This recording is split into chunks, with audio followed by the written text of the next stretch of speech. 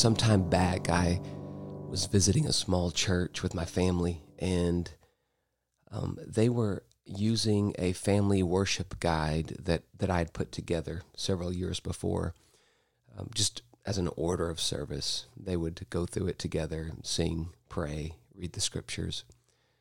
Afterwards, there was a little fellowship. They had some snacks, and the members gathered together to visit about how their week was going and what was going on in their lives. An older lady came to me afterwards, and she thanked me for putting together the family worship guide, that she enjoyed it and was benefiting from it. And she opened up to one of the days that's laid out, and the song that day was John Newton's "I Asked the Lord That I Might Grow." And if you're familiar with it, it's a longer hymn, and it's a little bit different in that you kind of have to keep all of the stanzas in there because it's a progression. You can't really take any out. I guess you could, but it loses the effect of the writer's intention there. And she said something that was helpful to me. She said, I really don't know how this song goes at all. I can't sing it. I don't know the tune. She said, but I love the words, and I just read it as though it were a poem.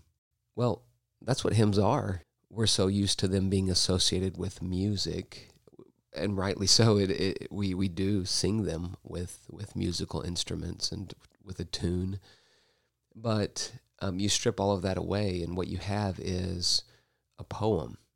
And there are lots of hymns from the past that are really good and solid that we've kind of lost.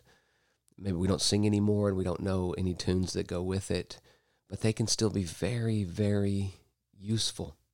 If you get your hands on one of those old hymnals, like the Gadsby hymns or the Olney hymns, you won't know a lot of the songs in there, and it will probably just be the words. There will be no musical notation at all. But taking it as written text in poetic form and reading it with a humble heart of faith, looking for the Savior, is a very helpful exercise for our souls to help us grow in faith and love for our Lord. This happened to me recently. There's a hymn called "Great High Priest, We View Thee Stooping." It's written by Joseph Hart, and let's see the year here. It was written, let's see, I don't see a date on it. I'm looking at hymnary.org right now. But Joseph Hart was born in 1712. It was written in the 18th century. I came across this hymn, and I had no clue about how one might sing this hymn. I certainly had never experienced it. But I began to read the words, and wow, I was floored. My heart was rent, we might say.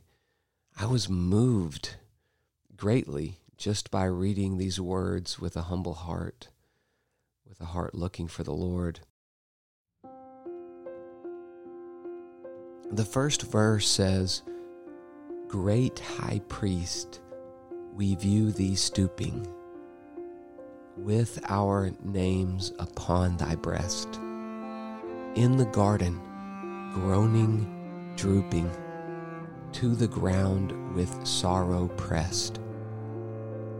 Weeping angels stood confounded to behold their Maker thus, and can we remain unwounded when we know 'twas all for us?"